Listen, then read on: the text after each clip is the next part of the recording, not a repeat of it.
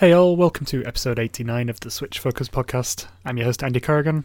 With me is Andrew Brown. Hello. And no Ginny this week, still jet-lagged from her adventures in Seattle at PAX West. But that doesn't mean we haven't got a lot to talk about. We're going to talk about Nintendo's new exercise tease, all the latest news from the latest Nintendo Direct, the Spyro trilogy, Creature in the Well, Super Kirby Clash, and Astral Chain. So let's get on with it. Okay, so the latest Switch news. First of all, I doubt we'll have much to say on it because it was just a bit of a tease on Nintendo's part, but they showed off a weird rubber ring exercise thing that you plug your Joy-Cons into. Certainly wasn't what I was expecting. What are your thoughts? Unexpected is the word, because like stuff like this on the Wii was popular yet also a punchline. But, like, the Wii balance board, my parents had one. I didn't have one. But, like, are parents playing the Switch now still? I wasn't aware it had that same crossover appeal. So I'm looking at this product and I'm like, what are you doing? But I could be completely wrong, too. I mean, I completely ignored Labo, too. So I don't know. Maybe this is plugging into a demographic that I'm not even aware is playing the Switch. It could just be a silent demo, I guess. I guess we can't really tell what it is properly until we see the software and the screen of it. We've just seen people waving things around, which I've seen used to comical effects on the internet so far, people leeching from it to make good memes. The other point to take from this is obviously the Joy-Con's not dead, despite the Switch Lite. They obviously still see a place for that in going forward, so that's good to see. But jury's out on what it is. But yeah, I think that'll be a pass even from the guy that tried Labo. And then the big news was Nintendo surprised us all with a Direct on September 4th or 5th over here in Australia. And we're just going to run through the news. A lot of it was just sort of reconfirming upcoming releases, things we already knew, the deadlines, all the features, release dates, all that sort of jazz.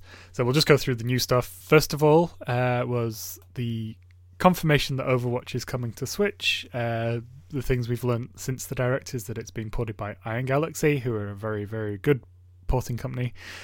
It'll run at 30 FPS. Expected. Andrew, you have some concerns about whether competitive players would get along with that? Well, it's not concerns, it's a fact. If it's not running at 60 FPS, it's not competitive standard, so you wouldn't see them doing it anyway, because competitive players play with a mouse and a keyboard. But like even for just practice or just for fun, this is non-viable for the competitive scene. And we had a game like Rocket League, which runs at 60 FPS, and if you like to play Rocket League competitively, you can do it on the Switch. It's viable, but that is not going to be a thing you see on Overwatch. If you play on the Switch, you are going to be a casual player, and that's not a huge deal. Most people don't even care. Most people won't even know the difference. But if you have aspirations of breaking into pro Overwatch, this is not where you're going to be doing it at. No. This is a fun aside, though. I'm definitely going to get it, but I'll get onto that shortly. Other news that came from that is going to have native voice chat, which is good. You don't have to use the Nintendo app.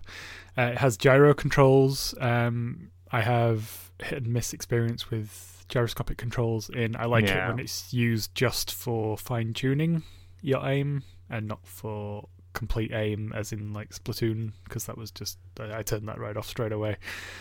No cross progression with other platforms, so you can't bring your skins or graffiti tags over with you, so everyone starts from scratch. I'm not too concerned with that because I barely played any on the PS4, but I have been playing a little on the PC. It's not a big deal. This is just going to be a jump in for occasional fun here. They haven't decided on crossplay yet. That might be coming. There is a physical version, but it's just an empty box with a code, which is annoying.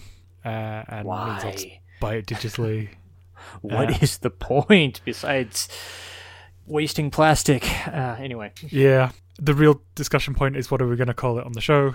Is it going to be Overswitch? I think I like Overswitch. I like Overswatch just because it keeps the sound, but over Switch. Over Switch, I think, would confuse fewer people. and it's how both of them sound like you're overclocking your PC to run better than it should. Now, the thing we were going to briefly talk about is it still worth the money when Paladins on Switch is free? So when this got announced, I got a bit excited and I bought Overwatch on PC. I've been playing a little bit this week. I also spontaneously spend money when I get excited. It's for research, so I can definitively answer how well it runs on Switch when it comes out. Sure. In comparison to the PC version. As regular listeners would know, like, I don't really like online gaming that much, except for a few particular games. I loved Paladins when it hit Switch. It was great, played well, looked fantastic.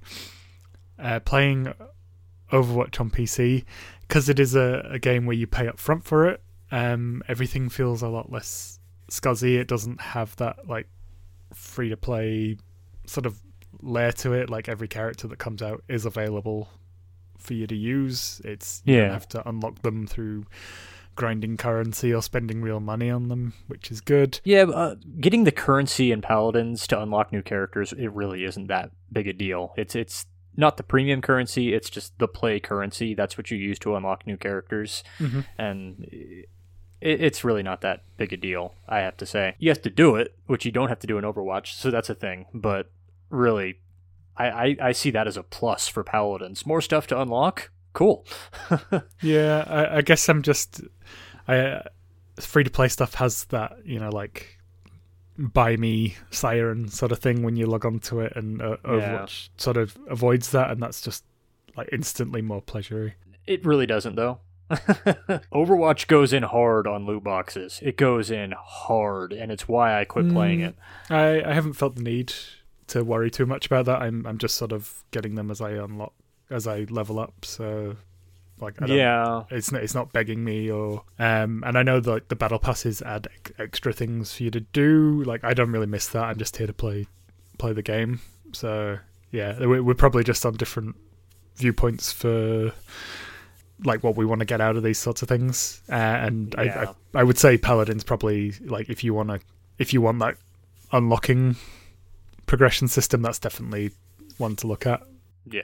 Like, I haven't played Overwatch in years, like, literally years, because I thought it was boring, so I quit playing. But, like, I do need to unlock things to keep me engaged, and that was my problem with Overwatch. I was not unlocking things. I would play hours a night to unlock one loot box when you level up, and then everything in it would be, like, skins and sprays that I was not using. So it got really demoralizing after a while. I know they've revamped how that works now. Like, I know you can even earn, like, the credits now to just buy things outright that you want just by doing the class queue, but it's still loot boxes, which I really did like Overwatch as a game. I really enjoyed it. It just did not keep me engaged, because I already had all the characters, and everything I wanted to unlock was in a loot box, and I wasn't getting it. So yeah, I feel like you need the metagame there as well, like that. Yeah, that whole side thing, and I generally don't, because I tend to dip in and out of these things. So yeah, but Paladins has a battle pass that totally keeps me coming back every day to play. If Overwatch would implement a battle pass, I would come back, but I don't know if that's ever going to happen. I think it's going to be up to legislation in several European countries. It's going to be determining whether Overwatch sticks with the loot box scheme or switches to a battle pass. But if they do go to a battle pass, I'm there. I mean, on Switch, I will buy it, and I will be playing it again. Nice. Well, I'm pretty excited. I can't wait. So we'll see how that pans out when it comes out next month. So next up, they showed off a new 4v4 party mode for Luigi's Mansion 3. Honestly, I'm probably not getting that game for the multiplayer stuff, and I've not played the first two. I should probably get on that. First one is super short. You can get through it in a day. Okay, cool. I've got that on GameCube here. Yeah, but I was going to grab it on 3DS just so I could take it around with me. But they surprised us with a new free-to-start Kirby game called Super Kirby Clash that came out on the day of the Direct. We were going to talk about it in the What We Played, but do you want to just give us your findings on this one so far, Andre? You've been checking it out? Yeah, this is a free-to-start, Kirby game. It's got pretty high production values. I have a feeling they borrowed some assets from Kirby Star Allies to make this game. And basically, it's Kirby Monster Hunter, really. That's what it is in terms of the flow. You play as one of 4 Kirbys in a match, and the other 3 are either controlled by the AI or controlled by other people on the internet, depending upon the mode you're in. And you pick one of 4 classes. You got the tanky swordsman, there's the high damage hammer guy. You can play as an alchemist who has a healing aura they can leave on the ground. And you can play as a mage who can put a time stop effect on enemies by charging up their attack. And all you do is you select a mission and you're dropped onto just a single screen battlefield, and it's you and 3 other people versus a super powerful boss version of Kirby enemies. And you gain experience levels, and if you accomplish certain feats in each battle or you finish it in certain ways, you get heroic ranks, and there's 900 heroic ranks to get. And there's a premium currency. There's gem apples, which you get every 12 hours, or you can buy more with real money, and that's how that works. And it's got 2 stamina meters in it called Vigor, and one of them controls playing in the story mode, and one of them controls playing online, and each mission costs a certain amount of Vigor, and you've just got to sit around and wait for it to replenish every 10-15 minutes or so. And there's a bunch of other currencies that you can get just by plugging in Amiibo or just by doing basic missions. Every time you finish a match, you get all these different rewards, and you can use them to buy new upgrades and new weapons, new armor, that kind of thing. It really does feel like a very stripped down Monster Hunter game that just happens to star Kirby and has Kirby style side-scrolling gameplay. I really enjoyed it. I was expecting to just play it just so I could talk about it, but I actually was enthusiastic about it, which caught me by surprise. But it's a free-to-start game, so it's not really something that's trying to keep you playing. It doesn't have all those scuzzy schemes like with Paladins that we just talked about, where if you don't log in, you don't get this reward. So that's kind of the problem I'm running into, is with everything else I'm trying to play, I see this easily getting lost in the shuffle, because there's, aside from my just pure enjoyment of it as an online multiplayer game, there's nothing to keep me coming back to it every day. So that's the thing. But if you're not like me, you're not trying to play 24 games in the month of September, and you've got some free time, this is a totally free game. It's a really good Kirby boss fighting game, basically. And I think you'd have a good time with it. Next up was the Trials of Mana remake. Now, Trials of Mana was released for the first time, translated in the West as part of the Mana collection, which we talked about in the last episode.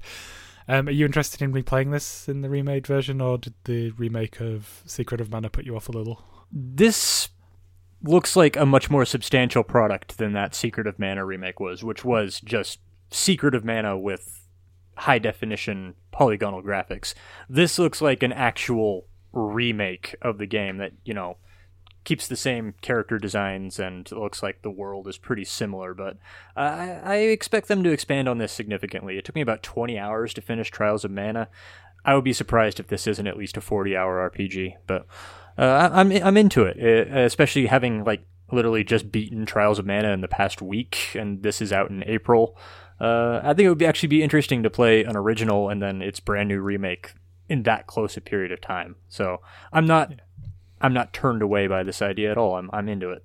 Nice. This is going to be one of those ones I buy on day one and then put on the shelf until I get around to playing the collection. But I will want to own it. Next up was the return of the Obra Dinn, which is sort of a first-person investigation game, all done in monochromatic stuff. So it looks kind of like a Game Boy game, so it feels at home on a Nintendo console. And you use rewind features to replay the things that happened on this ship that has suddenly turned up on a dock. It looks super interesting. Next up is Game Freak's new game, Little Town Hero, soundtrack by Toby Fox, which is a nice surprise. And the version on the US eShop is the Japanese language version, and players will have to download an English language pack, which is definitely a little strange order of doing things. But I know some people love playing with the Japanese voice acting regardless, and yeah. yeah, looked interesting, like a light JRPG. Yeah, the way it's just kind of being put out there, like just suddenly like this with almost no warning, and it's $25 price point in the US, and like it has a localization, but it's not being done like officially. You get to download the patch after the fact. And it's coming out October 16th, which is the day after Switcher comes out. I mean, I have a lot of hesitations about how this is being, thrust upon us suddenly, and I'm not going to have time to play it anyway, so I don't know about this one. I think I'm going to backburner this one until it gets a price drop. Yeah, like they showed it off very briefly in a previous direct. It didn't even have a name at that point. Nah, and they've not even shown much of it now, so yeah. I mean, it looks interesting, looks very cutesy. And we'll see how it pans out. But yeah, the way they have sort of just suddenly have a release date for it after not talking about it at all is interesting. Yeah, I think it's going to be a pretty small game. I think people said, from the developer Pokemon, this is going to be the next big thing. Nah, this looks like just a little thing. Side project. Yeah. Yeah. Next up, we got a raft of Super Smash Bros. Ultimate news. There's new Mii Fighter costumes, including the dude from Undertale. Banjo-Kazooie came out on the day of the Direct, which is really cool. They showed off a bunch of that immediately after the Direct, including remastered audio tracks from Grant Kirkhope. Andrew, you had some concerns about the Spiral Mountain stage? Yeah, just its gimmick is it's a 3D level that rotates like every so often, but it never stops like functioning like a 2D stage to the players that are actually playing on it. And I just see that causing all kinds of motion sickness problems for people. Yeah. But you just turn that feature off, it's okay. Terry Bogard from SNK's fighting series got announced as the next competitor coming in November 2019. Andrew, you felt this was the least interesting of the SNK characters, but I did love that reveal video. I guess I had no idea what any of that was about. I was like, I was on my phone during that segment. It was just a. This is not for me. It was just a guessing game where the invitation was just flying between character and character, and then it was Terry Bogard that got it. I know who Terry Bogard is. I had no idea who the rest of those characters were. My feelings on this one is that we never had any of SNK's arcade cabinets when I was a kid. It was all Street Fighter or Mortal Kombat. And the Neo Geo stuff was incredibly expensive, that it was never a viable option. So I just don't have the history that other people seem to have at that one. But people were very happy, and I'm happy for them. This was big in Japan. SNK is huge in South America, but that's just how Smash Brothers is being targeted towards a more international audience, and that's great. Yeah. I mean, Banjo-Kazooie, I was thrilled. Okay, so somebody else can have Terry Bogard. Yes. That's fine. They also announced that even though there's still one of the fighters to come in that current pack, there'll be another wave of DLC fighters. I think most people expected that. I still haven't jumped back into Smash Brothers for ages, even though I keep doing the update to get the characters. But whenever they put a new character out, I'll get on it. I'll play through the classic mode with them. It takes me about 15 minutes, and then I'm back to having nothing to do. So I'm just done.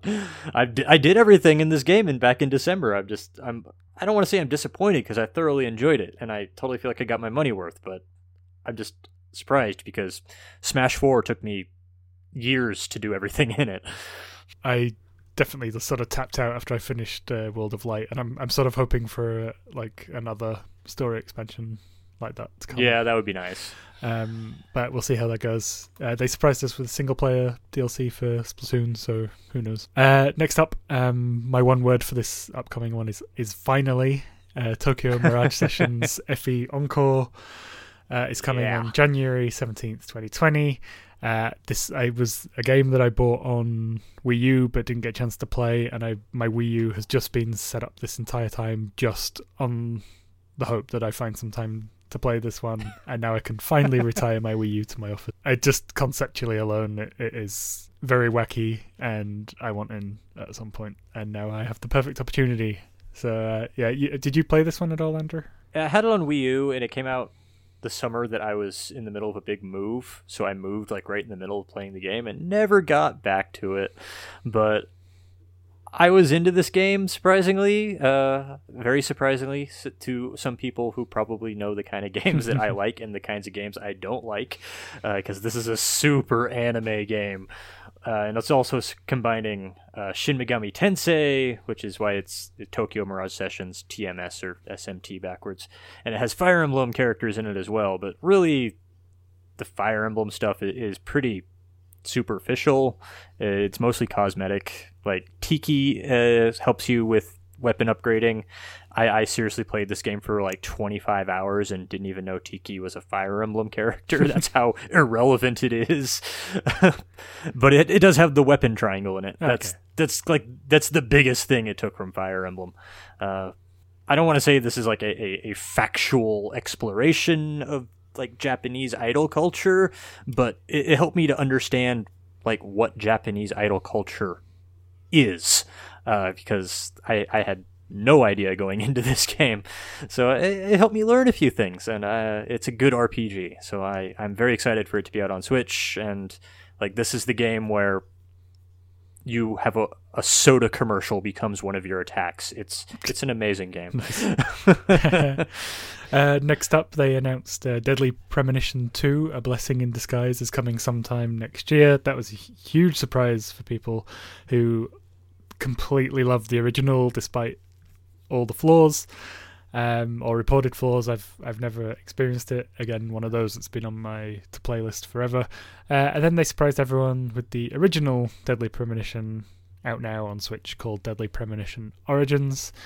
Yeah, you sampled either of those? All I know is Deadly Premonition's reputation that like it's a wonky game, and you either love it for its wonkiness or you refuse to play it. I'm not super motivated by these games. Divinity Original Sin 2, after being promised like in passing like ages ago, it's finally out now. Came out. You're thinking of Pillars of Eternity. This is a completely different game. No. This was announced. They talked about it like years ago. Like, oh yeah, it's going to come to Switch at some point. Oh, I have no memory of that. Okay, like no one did, and I found the original news post, and it was just sort of on its own, sort of just came and went, and no one took advantage of it, or no one else reported Never it. mind. But yeah, it came out on the day of the Direct. Has cross-save functionality with the Steam version, which is really cool. I'd like to see more games do that. Now, we did talk about the possibility of Doom 64. That got confirmed in this Direct. That's coming November 22nd, and I'm down with how much Doom I've played in the past couple of weeks, and by all accounts, this is a very good one. It's awesome. It's my personal favorite Doom game, so nice. Yeah. Rogue Company is a new game coming out in 2020. It kind of looks like a generic class-based shooter, sort of. Yeah. It's from Hi-Rez Studios, who did Paladins that we've been talking about, and I just looked at this game and I'm like, this is from Hi-Rez Studios. It just does not look like their usual work, but it does look like what they work in. Yeah, free to play online multiplayer games. But I'm just I don't know what audience was asking them to make this game, and yet here it is. Yeah, well, I'll tell you what happened for me was I've been playing some Rainbow Six Siege because I got it on sale on that must be it. Okay, and then when it came on, I was like, oh, hang about, this looks a little like it could be taking a bit from Rainbow Six Siege, and then so under normal circumstances, I probably wouldn't have even cared that this got announced. Yeah. But just because of what I've been playing over the past couple of weeks, it's maybe this could be all right. So, well, Rainbow Six Siege has been this generation's like unspoken success story. Like their audience retention is ridiculous. Yeah. It's been a huge success for them. So that makes perfect sense now that you've said Rainbow Six Siege is like, oh yeah. Right, okay, great. And that is very good, and I will give this a chance because it just sort of picked up my ears in passing. But then they gave us some new Pokemon Sword and Shield news, new clothing options, so you can dress up your avatar. Yeah. You're excited. I really got into it in the 3DS games. I don't know why. It's disappointing that like you're just dressing like just like a default paper doll. You can't really, change your character's like body shape any. So that's kind of disappointing. But what you can like actually customize, you can completely change how the character looks. It barely looks like the same person, even though they have the exact same body type. That's really the only concession. But I wanted to see this. I wanted to see what they could do now that they have so much storage space and so much power to work with, and it looks like you can really get down into the customization on this. And I don't know why I love this feature so much in the Pokemon games, but I am here for it. They also announced that there's got a new feature called Pokemon Camp where you can sort of interact with yours and other Pokemon, and you can make curry rice for some reason. I don't know. I'm already sold on this game. I don't need to make curry rice. And there's a curry rice dex that you have to fill in. I was like, that looks like something I would like to do, the curry rice stuff, but everything else just looked like Pokemon-amy, the thing that I will laugh at GIFs on the internet, but when I'm actually playing the game, I will never touch that. Yeah, I'm with you. They also announced finally that Super Nintendo games were coming to Switch. They came out like the day after. 20 games initially. They said that there will no longer be monthly updates for neither the NES or SNES Online apps, but updates will keep coming. We're just going to rush through the list of SNES games that are out, but then Andrew wanted to stop and praise one or shill one for a second, so let me just do the list first. So we've got Brawl Brothers, Breath of Fire, Demon's Crest, F-Zero, Joe and Mac 2, Lost in the Tropics, Kirby's Dream Course, Kirby's Dream Land 3, Pilot Wings, Star Fox, Stunt Race FX, Super EDF Earth Defense Force, Super Ghouls and Ghosts, Super Mario Kart, Super Mario World 2, Yoshi's Island, Super Metroid, Super Puyo Puyo 2, Super Soccer, Super Tennis, and The Legend of Zelda: A Link to the Past. So Demon's Crest. Demon's Crest is incredible. It's the third game in the Gargoyles Quest series, which if you've never heard of that, that's okay. You play as this demon Firebrand who recently became the champion of all the demons. He assembled all the gems of the Demon's Crest, which basically gives him the power of a god. And yet somehow he manages to get ambushed by his rival, and the Demon's Crest gets shattered. He has to travel across the land to recover all the gems he had. So it's kind of like an adventure platformer, Metroid style game, and yet it's not, because each area is divided up into very different levels, and like you travel a world map, and it's just very clearly delineated into different levels. It's not all interconnected in one big map. But like the gems that you come across affect which areas you can go into. So like you might go through the cemetery the first time, and then you come back later with a different gem. You find that you could now open a door there you couldn't before, and you find out there's an entirely new section of this map you had no idea existed.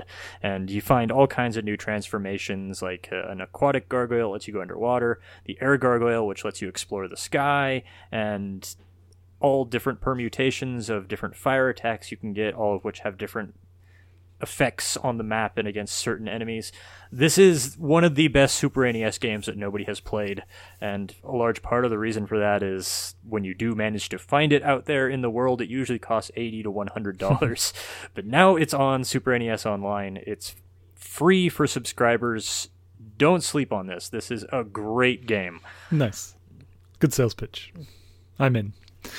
Next up, Tetris 99 is getting a new update. So there's an Invictus League option now available, which is for the best of the best, the lucky few that have actually won a match of Tetris 99, of which I am one. So I'm going to jump into that at some stage. And they've also added daily missions, which is the sort of thing I felt that you thought it might have been lacking when it originally released. Yeah. So I might have kept playing if it had them, but it's like too late now. It's so far in the past for me. I'm so committed to too many other things now. It's like, okay, that's fine. Yeah. Next up, they also announced that Star Wars Jedi Knight 2 Jedi Outcast is coming September 24th. I really liked this one on Xbox. I remember getting Knights of the Old Republic and not understanding that was like an RPG and had, the RPG combat mechanics and being mega disappointed, and then ended up buying this instead. And liked it a lot. I bet it has aged terribly, and it looked like it has aged terribly. I played it on... I have the GameCube version, and I just never got very far. Like, I don't even think I got far enough to get the lightsaber, because I'm sure, like, this was like 10 years ago that I did this, but, like, I'm sure my reaction was... Your reaction is like, oh, this is just not very good by today's standards, and when I say that, I'm talking about, like, the late 2000s. So, yeah, this game exists. I'm sure there's a lot of big fans for it that'll love it on the Switch. I'm not one of them. Even back then, I felt that it was very like floaty and like not really up to scratch for that generation. But I did love it, and I did see it through to finish. I can't remember much about it, but Rancors and fighting them in some sort of... Well, this was like one of the first games that, like, as you said, as an action game, not as an RPG, lets you, bust loose with a lightsaber and force powers. Yeah. This was one of the first Star Wars games that really let you do that, which is why it was a big deal, which we've had many, many, many, many, many Star Wars games since that have now let you do that, so it doesn't seem so special anymore. Yeah. Okay, they also announced Assassin's Creed The Rebel Collection is coming December 6th, so this includes Black Flag and the last-gen Assassin's Creed that came out at the same time, called Rogue. Yeah. I have played neither, but Black Flag looks very good, and it must have been good enough that they wanted to create their own non-Assassin's Creed pirate game, which is still to release, that I have no interest in. Yep. But that's coming out, so it looks like Assassin's Creed 3, which was the one that no one wanted on Switch, was a tester for the one that everyone wanted on Switch. I think I will give that one a go just because of its reputation. Black Flag is very good. Like, I played most of the old style Assassin's Creed games. I haven't played Origins or Odyssey because who has time? But Black Flag is the only one that I don't look back on. It's like, why did I spend so much time on that stupid game? Black Flag is really good. I'm totally into replay it, and Rogue is based a lot on Black Flag, so I'm interested to play that one too. It's out in December. I will definitely be talking about it then. Cool.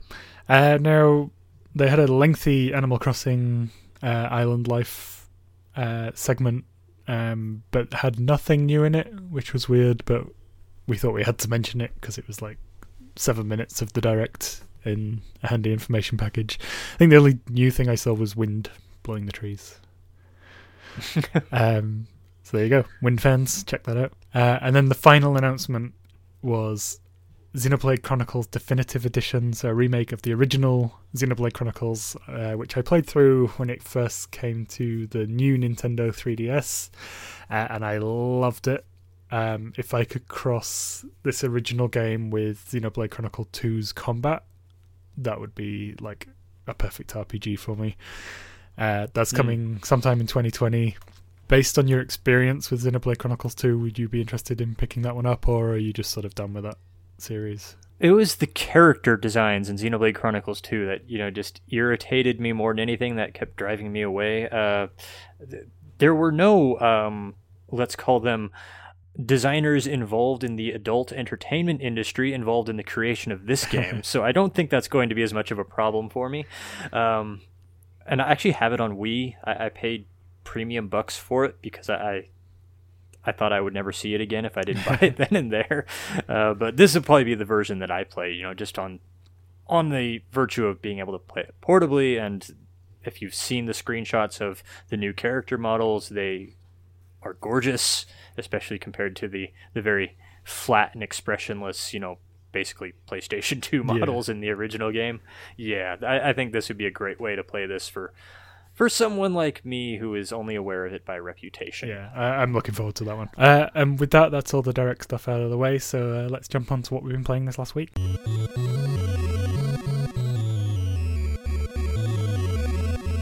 Okay, Andrew, we're going to start with you. You've been checking out the Spyro Reignited trilogy. How is that one holding up for you? The Spyro Reignited trilogy is a combination of the first 3 Spyro games from the PlayStation 1, Spyro the Dragon, Spyro 2, Ripto's Rage, and Spyro Year of the Dragon. And they're brought to us from the developer Toys for Bob, who also made the Crash Bandicoot N. Sane trilogy that I played last year. And unlike that game, I actually have been having a pretty good time with this game. The Spyro the Dragon games are 3D platformers, but they're focused on very small, densely populated levels, and that really stood out, in the golden age of the 3D platformer in the late 90s, early 2000s, because in most other 3D platformers, especially on the Nintendo 64, when you look at like the Banjo-Kazooie and all that stuff that Rare was doing, levels were getting bigger and bigger and bigger and bigger, and it was having diminishing returns. Like, the games just became such a chore to play that people didn't like playing them anymore. But the Spyro the Dragon series did not have that problem because the levels are so small and compact, and all the things you need to find are like just everywhere. You sneeze and you find a bunch of gems in a bush. And that system, I feel like, has really held up. But, I also have a lot of background in 3D platformers. It's probably I've spent more time than most people playing these kind of games, and even games like Donkey Kong 64. In spite of my criticisms of them, I still really enjoy them. So I am a 3D platformer fan. So that probably informs my feelings towards this trilogy of games. So take everything I say with a grain of salt. If you don't like 3D platformers, I don't think this release is going to change your mind. But these are 3 gorgeous looking games. Like, I could tell that like the Crash Bandicoot N. Sane trilogy was a gorgeous game on other platforms, but they had de-resed it so much to get it running on the Switch that it just didn't look very good. Everything was fuzzy and the animations were great, but the resolution just was not there to, really sell that effect. But Reignited Trilogy does not have that problem, because this is the full-sized game, and in order to get it all on there, even though I got the physical version, I have to download another 9 gigabytes of data onto my SD card to get the game to run. But the trade-off is the game looks fantastic, so it's worth it. And you can especially tell this in the remake of the first game, because like every single dragon that you rescue in that game has a unique design and unique animations, and there's like 70 plus of these dragons. So you can tell they really put a lot of work into the visual design, especially of the first game. But the visual quality does drop when you're playing in handheld mode in some levels, and I really noticed this change drastically from level to level to level. But that was mostly in regards to like lighting effects, where there would be an effect in the background, I think it's called dithering, where like colors would separate, and instead of like this gradual change based on how much shadow was in the area, there would just be like this kind of mesh grid that showed up, and it didn't look great. You could see like all the individual pixels, and that was like the worst thing I saw in the handheld mode. It really wasn't that big a deal, and it only happened in, I think, levels with really extreme light differences. And the soundtrack is utterly forgettable. It's super generic. It's the kind of music you might hear in some of your nicer elevators or department stores. It's not great stuff. But there are a lot of quality of life improvements for this trilogy. Sparks, your little dragonfly companion who doubles as your life meter, can also now act as a compass, pointing you to uncollected gems in all 3 games. Makes it a lot easier for 100% completion if that's your jam, which it is mine, so I've really appreciated that feature. And there's a new journal that logs all the collectibles on every stage and allows you to fast travel to any stage you want rather than running around the hub. And there's new, they call them skill points for some reason, even though what they are is achievements hidden in some levels are new challenges you can accomplish, and when you complete them, you earn a skill point, which, when you call it a skill point, you expect like an RPG system. No, it's a point that represents skill. There's no actual RPG mechanics in this. That threw me off a little bit. I don't know why they called them skill points, but those have been kind of fun to pursue, but they have felt very, tacked on. They haven't felt like an organic part of the game that was originally there. They do really just feel like, let's stick a stump here, and then let's give the player an achievement for ramming into it with Spyro. So, yeah. But at the same time, like, I think they could have made some more drastic changes. Maybe it's still too faithful in some areas. Like, this is 2019. Why are we still doing extra lives in 2019? But these games aren't very difficult. So, like, I have not once run out of lives. So it's not that big a deal. And all 3 games in this, starting with Spyro the Dragon, which I have 100% completed in the past week. And Spyro the Dragon is the first game in the series. You're introduced to Spyro, who is basically a goat, but he can also glide and breathe fire.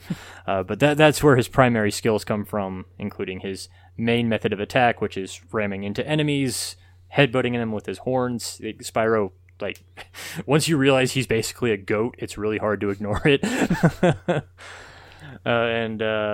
Spyro is just this young adolescent dragon hanging out in the dragon realm, and all the other dragons manage to attract the ire of this guy called Nasty Nork, who has the ability to turn creatures into gems. So all the other dragons in the world, all the adult dragons, they get turned into crystals, and Spyro has to set off on his journey to free all of them from this crystallized form.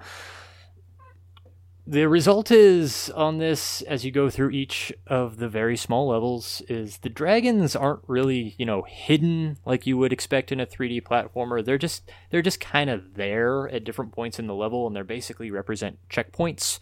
So if all you're really trying to do is just rush through the game and find all the dragons, you can do that pretty quickly, pretty easily. That's not where the challenge is. The challenge is in finding all of the gems from the dragon horde that have been stolen as well, because enemies have them and the rest of them are just strewn around the levels. So if you do find all of those, that's where most of your effort is going to be going into. And this next part I really appreciated.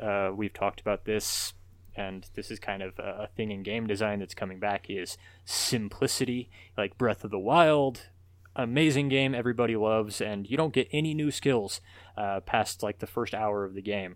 Spyro the Dragon is the same thing. Your skills you start the game with are all the skills you'll use throughout the entire game, and that is definitely to the game's strength. When you get to a level, you can already do everything in it if you take the time to do it, or you can just move on to get past it if you want to. There's no need for backtracking after you've gotten a new skill later on, because there are no new skills, and you just go through the levels, rescuing crystallized dragons, chasing down egg thieves, which is really fun because some of those levels chasing the egg thieves basically turn into roller coasters, and it's just a really good time. Of these 3 games, this is absolutely my favorite one, owing entirely to its simplicity, because the other games, they got bigger budgets as the series got more popular, and I think that might have hurt them. Although you are welcome to disagree with me, because I know that Ripto's Rage and Year of the Dragon have people who are huge fans of them, and yay for you. Ripto's Rage picks up right after Spyro the Dragon. Spyro and Sparx, after having saved the world, are setting off on a well-earned vacation. They go through a magic portal, coincidentally at the same time that another group of people who are being menaced by this villain called Ripto open a magic portal of their own, and the portals intersect, and Spyro finds himself in this new land with a new enemy and his new friends that he has to help defeat. This is a larger and more open game, but it does still feel very tightly designed. The levels still aren't all that big, and what you do in this one, instead of rescuing crystallized dragons, is you're searching for talismans that each of the races in each individual world have, and if you collect them all, then you can open the doors that lead to the bosses. And also, he's looking for the magical orbs, which activate the portal that will get him home. And to get those, you actually have to do quests for different people. So you have to explore the levels. You have to find the quests to complete, and then you have to complete them. And there's usually some activity you have to do in the process of completing those. So it's a much slower paced game as a result, and Spyro also acquires new skills over the course of the game, so he does have to backtrack to do things that he couldn't do before. It feels like a more ambitious game, and it has a lot more moving parts to it, so there's more things that can go wrong, and things did. I encountered several bugs in this game where basically I had to leave a level and re-enter in order to finish a goal, but nothing game-breaking. I still managed to get a 100% completion on this game as well in the past week. And then Year of the Dragon is the third game. Once again, after having defeated Ripto and returned home with his new friends, there's a new menace that shows up. A sorceress from the other side of the world steals all the baby dragon eggs, basically, and Spyro has to set out and reclaim them. And he's the only one who can actually get there, because he's the only dragon small enough to actually travel through the tunnel network to get to where the eggs are at. There's always some excuse why the adult dragons are worthless. But from what I've read, is Toys for Bob put so much effort into the remaking of the first game, and you can really tell, especially with all of those unique dragons for everyone you rescue, that they had to rush to finish Ripto's Rage, and they had to outsource the third game entirely to a different developer just to get the trilogy out. And you can really tell, like, this uses the same engines, the same graphics, it's still gorgeous to look at, but, like, the animations are a little more robotic, and they repeat themselves more often, and just the game just feels just a little bit different from the first two games because it was made by a different developer. And that feel, that offness is unhelped by the fact that, like, the original Year of the Dragon game, clear back in the PlayStation 1 era, was rushed so that way it could come out in the Year of the Dragon. So a lot of the things that are in it are not the best considered ideas. A lot of them are really half-baked. It does bring back some concepts that were dropped in Ripto's Rage. Like my favorite thing in the first game, the egg thieves do come back in this, and I loved seeing them again, and the levels you have to chase them through are even wackier. But it also just copies things wholesale. Like there's a quest in Ripto's Rage where you help a caveman reassemble his friend out of like bones that these dinosaurs have stolen. That quest is back, like the exact same thing. It even plays the exact same dancing animation when you finish it. It's the exact same quest. It's super lazy, and it has all the things that were going on in 3D platform design at the time. That doesn't help it. Like bigger levels, still not as big as other franchises we're getting, but the levels are bigger. There's partner characters, there's vehicles, there's mini games. There's this absolutely atrocious skateboarding mini game because Tony Hawk Pro Skater was huge at the time. So what the heck? Let's have our own skateboarding game, even if it sucks. I think I finally got through the last of the skateboarding mini games tonight, and I'm so happy that I don't have to do this awful skateboarding mini game anymore. It's just the problem of too many ideas. When you have too many ideas, you're not refining them into having one good one. And Spyro was fine. Like, we didn't need a kangaroo and a Yeti partner to also play as. The game did not need that, but they are here in Year of the Dragon, and a lot of these characters embody like national cultural stereotypes. Like there's Sheila, who's a kangaroo woman with an Australian accent, and she has a didgeridoo theme song. It's like super obvious stuff. Like basically all she has to do is make a joke about Dingo stealing her baby for her to be just the ultimate 90s Australian. And like they could have gone all in on this, and they didn't even do that. Like some of the stereotypes are super lazy. Like there's this one level you go to that is based on Rome, and the characters are all tigers. They should have been wolves because in mythology wolves were involved in the founding of Rome, but we got tigers for some reason. Year of the Dragon is it's a fine game. It's not unplayable, but it's it very much embodies the excess of the era and embodies why people got sick of 3D platformers and why there was a good 10-year period where people basically didn't make them anymore. So it's definitely the weakest of the three.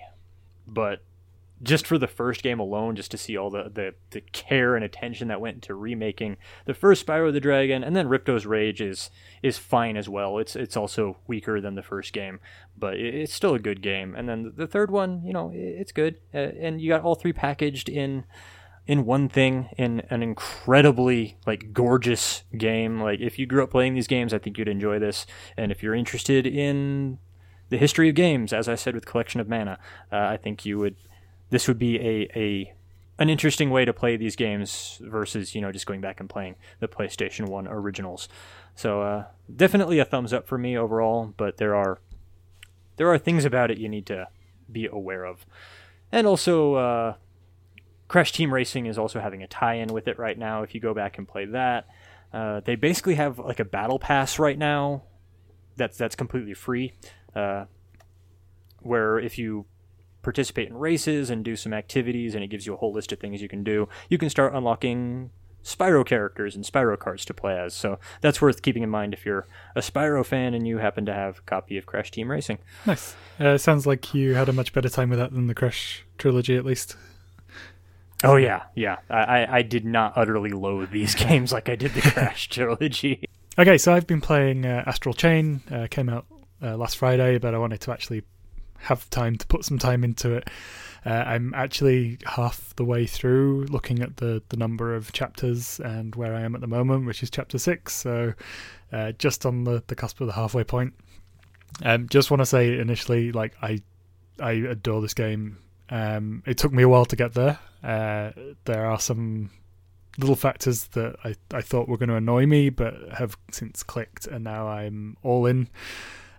So, Astral Chain. The story, you play as one of a pair of male and female twins.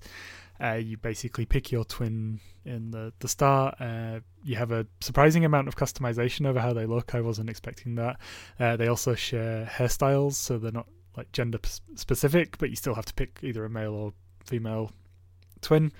And then you just jump into this world. It starts with a big action mission, as Platinum Games tend to do, and basically both twins are rookie cops sent out to this disturbance. Then they start seeing or not seeing these enemies. They're sort of see-through, and they can't tell what's happening, so they're fighting them off the best they can. The enemies are called Chimera, and just as they're about to lose, their also cop dad, who's in this elite force, turns up to save them, and this elite force uses supernatural creatures called legions. Now, just before I move too far on, the thing with the twin is weird, because you select your twin, and then the other one gets the name Akira, and they have heaps of dialogue. They talk for your character a lot, but then your character doesn't talk at all, which feels really weird. I don't know what they were thinking there, or why they didn't just voice both. I'm fine with that. Both Platinum have a history of creating interesting player characters, so I don't know why they went that route here. That was one of the initial things that it just feels off, in such a character-driven game. You get further into story, everyone in the elite force loses their legion, except for you, and basically you're the only character who can then go through and get them all back. So you're that's where you become the hero character, and you unlock them all as you progress through the game. Part of the story here is I've just come into this fresh off watching Evangelion for the first time on Netflix, and there are heaps of parallels with that series. So the people that are selected to wield legions are identified early in their childhood, because of science tests and their performance, and they get elected to then be legion wielders. The way they work with the legions relies on sync rates, which will be familiar with anyone who's seen Evangelion. And similar to Evangelion, the legions have sketchy origins. They make that a lot clearer here. Basically, legions are chimera taken from their dimension and then shackled, basically forced to be friendly, much like the AV units in Evangelion. And much like Evangelion, the shackles help keep the creatures in line until it doesn't for story. I know a few people have had reservations around the slavery topic. Andrew, I know you were one. That was one of your off-putting factors for this, as well as the anime-ness. Cancelled my pre-order. Okay, so I just want to state they at no point do they paint the chimera as anything but mindless, world-destroying creatures.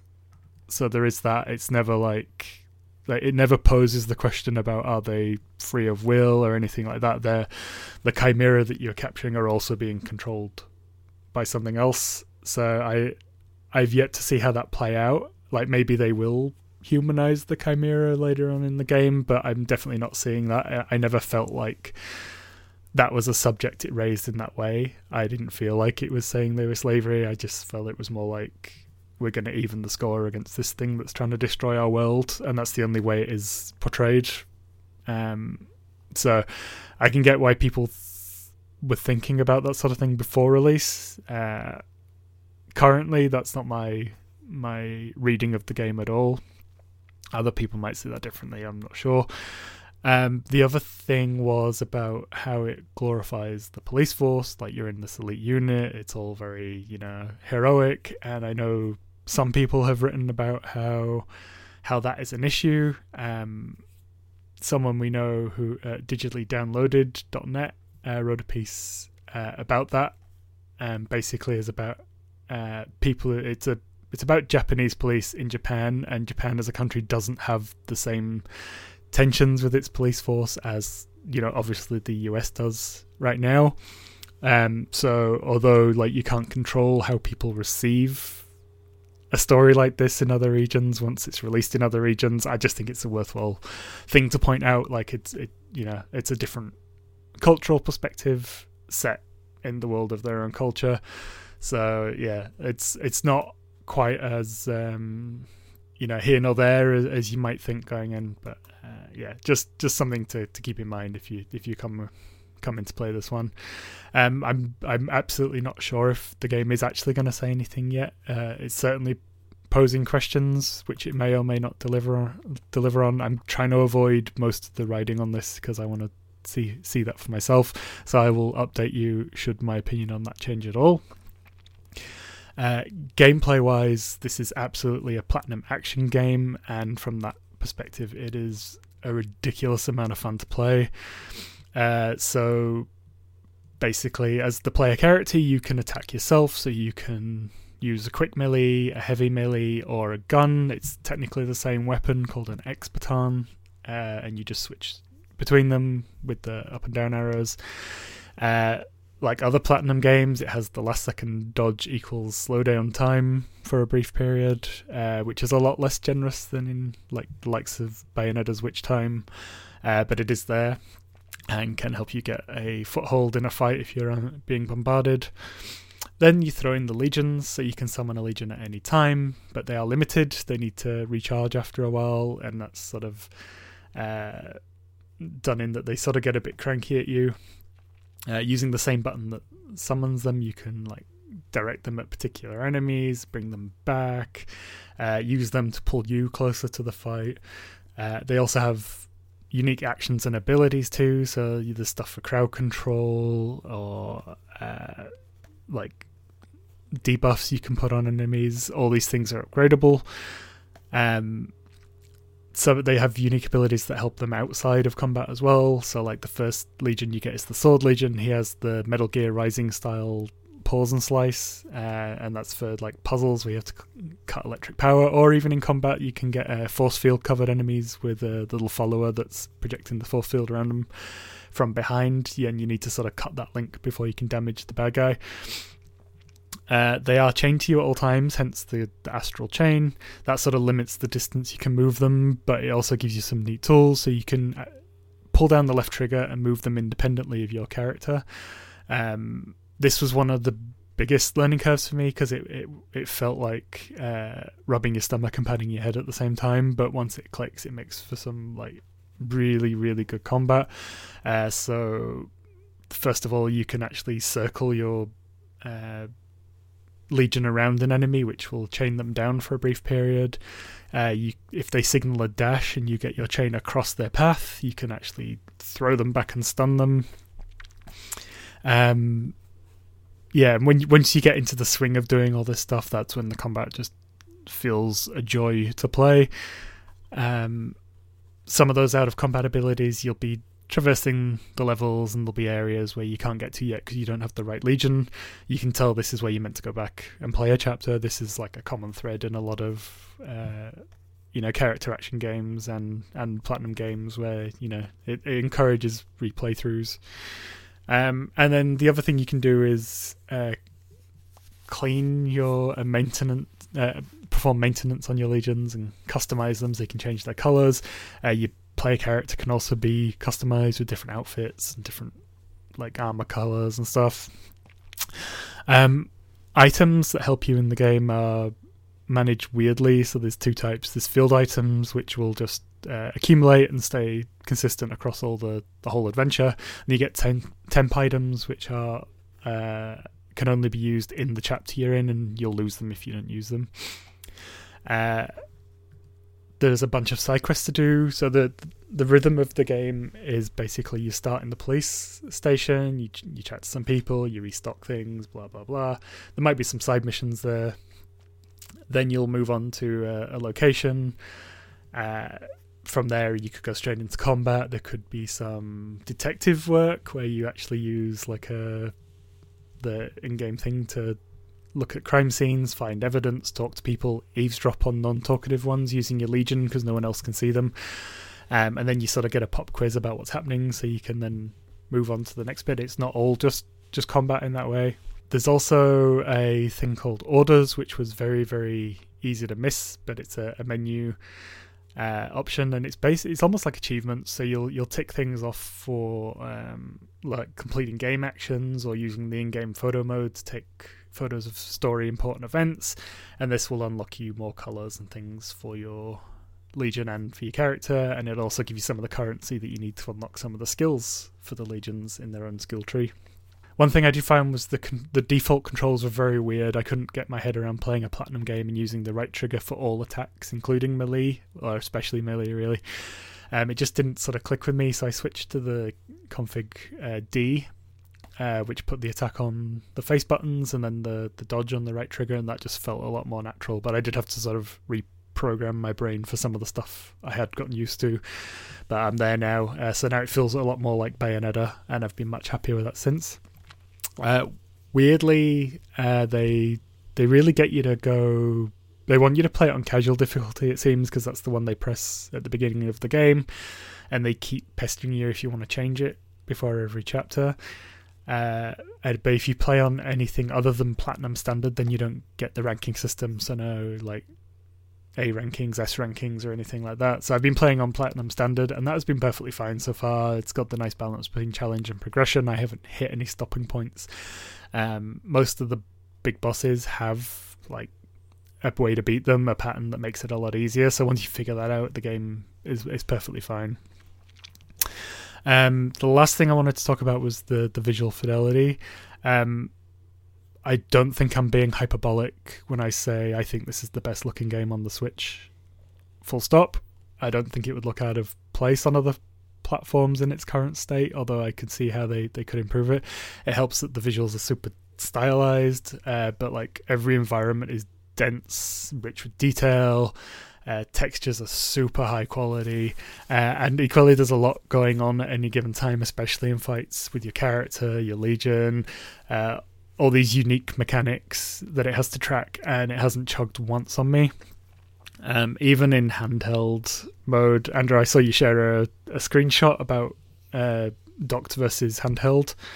The screenshot was dire. Yeah, well, honestly, like I saw that, and since I've been playing, like I spent a good half an hour trying to replicate that and get it to look that bad in handheld, and I cannot for the life of me get it to look like that. So I don't know where they were or what they were doing. Like, it looks just as good in handheld. So yeah, that was the biggest surprise for me. I did not think this game would look as good as it did or perform as well as it does. So yeah, that's where I am with that. I'm halfway through. I absolutely adore it. Probably up there as one of my favourite games of the year so far. We've still got Link's Awakening to come yet, so I'm sure it'll probably get displaced. But yeah, it's super fun. Yeah, enjoying it a whole lot. So I'll keep you updated and let you know when I've finished it. Okay, Andrew, the final game we're going to talk about this week is Creature in the Well, which you've been playing. Let us know what you think about that. Creature in the Well is an indie, I guess you could call it a dungeon crawler. It was first revealed at one of the indie directs earlier in the year, and it looked really cool. I was super into this idea of playing as this maintenance robot that goes down into the bowels of this machine that is supposed to help revitalize this civilization up on the desert surface. But there's a problem. There's a creature down there in this machine, and the creature is visible in town in the well, and every time you die, that's where the creature throws your battered machine corpses back out of that well. So that's why it's the Creature in the Well. And this game's gimmick and how it repeatedly sold itself was it incorporates a lot of pinball elements into its dungeon crawling. You go down into the well and you go into each room and you need to generate power to progress. All the doors need to be powered up. And you do that by working with these orbs of energy that are located in each room, and you knock them into different elements around the room. There might be like walls or bumpers or like turrets that shoot things at you that you have to fire these orbs into, and by hitting these things enough, then they become inactive and you get a little power boost, and you use that power boost that you accumulate to open the doors throughout the dungeon. Now, if that doesn't sound like pinball to you, that's because it's not pinball. This game is Breakout. I don't know why it was sold repeatedly as pinball. This is absolutely a dungeon crawling take on the classic PC game Breakout, where you use a paddle to knock a ball into a lot of tiles at the top of the screen, and if you hit them enough, then you break them all out, and if you destroy all the tiles, then you've cleared the level. It's the same concept. You know, you clear all of the bumpers and all of the walls and all of the turrets and all of the whatever else in the room, and you clear that room and you move on to the next one.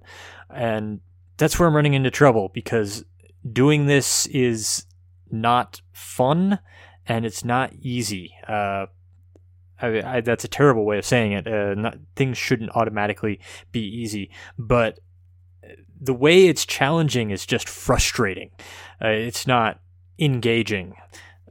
Getting these orbs to move around the room, you have to take the player character and you have to literally whack these orbs with one of two tools that you have, and you get a little arrow that points in the direction that the thing's going to be going, but you don't need an arrow for precision. You need a laser pointer so you can see how your ricochets are going to move around the room.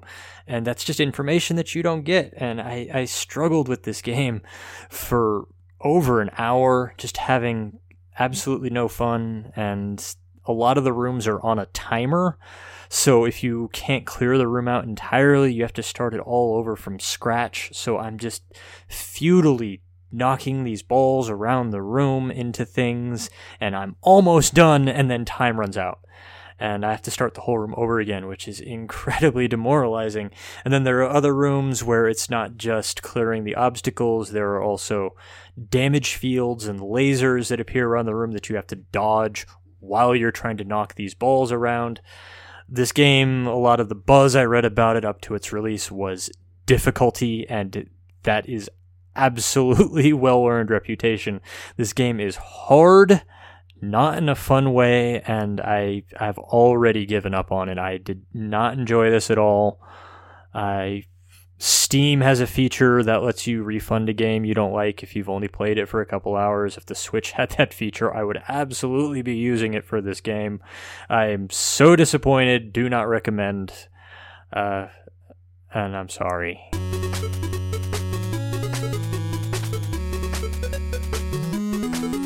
Okay, so what are we playing this week, Andrew? Blasphemous, a adventure platformer, is out Tuesday, and Star Wars Pinball is out Friday. Don't laugh, Pinball is awesome. And if there's time, Torchlight 2, and Celeste is getting some downloadable content, but only if there's time. Cool. I'm going to be finishing Astral Chain, continue on with Doom 3, which has been taking the back seat to Astral Chain for me this week, and Fire Emblem in between, which I'm still playing in a couple of in-game weeks at a time. And we're not sure what Ginny's playing. We'll catch up with her when she's back.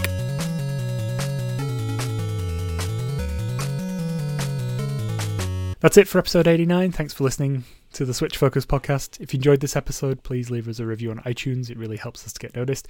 You can also listen and subscribe on Stitcher, TuneIn, and other podcast services. Be sure to join our Discord server to interact with the lively Switch Focus community. Follow us on Twitter, YouTube, Facebook, and at switchfocuspodcast.com for updates, news, and other content. Links are in the show notes. If you'd like to support the show, you can buy us a coffee. Details are on our website. Thanks in advance. And if you'd like to follow us individually on Twitter, you can do so. I'm at Flame Roast Toast. Andrew is at Play Critically. And he also streams at twitch.tv/playcritically. And Ginny is at Ginny Woes.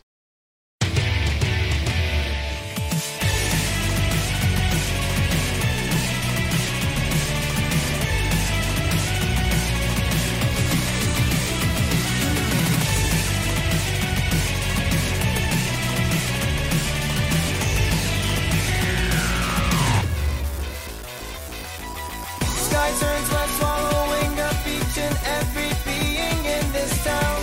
Hopes, hearts, everything is falling down.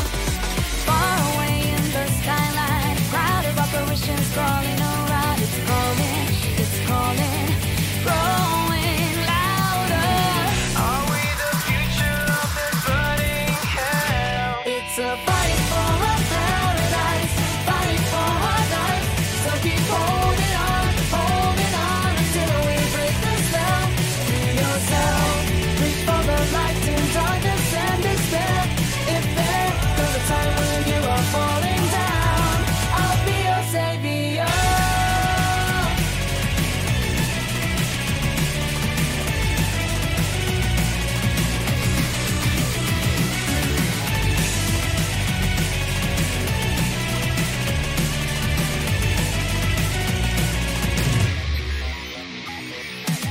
The eyes of the living dead, the light that cries without a single sound. Cold hearts, everything is falling down. The war is on, our fates are gone. Another reminiscence haunting us all. It's calling over and over. Are we the future of this burning hell? It's a fight for a paradise, fight for our life. So keep holding on until we break the spell. Free yourself, reach for the light in darkness and despair. If there comes a time when you are falling down, I'll be your savior.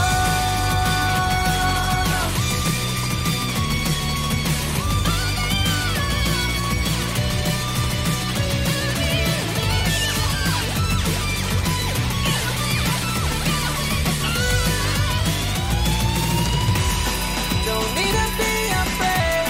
Don't need to look away. Don't ever be alone. Let's show them that we're here to stay. Fight for a paradise, fight for our lives. So keep holding on until we break the spell. Let the truth reveal itself in this chaos. Jordan, fight for a paradise, fight for our lives. So keep holding on until we break the spell. Free yourself, reach for the light in darkness and despair. If there comes a time when you are falling down, I'll be your savior. I'll be your savior.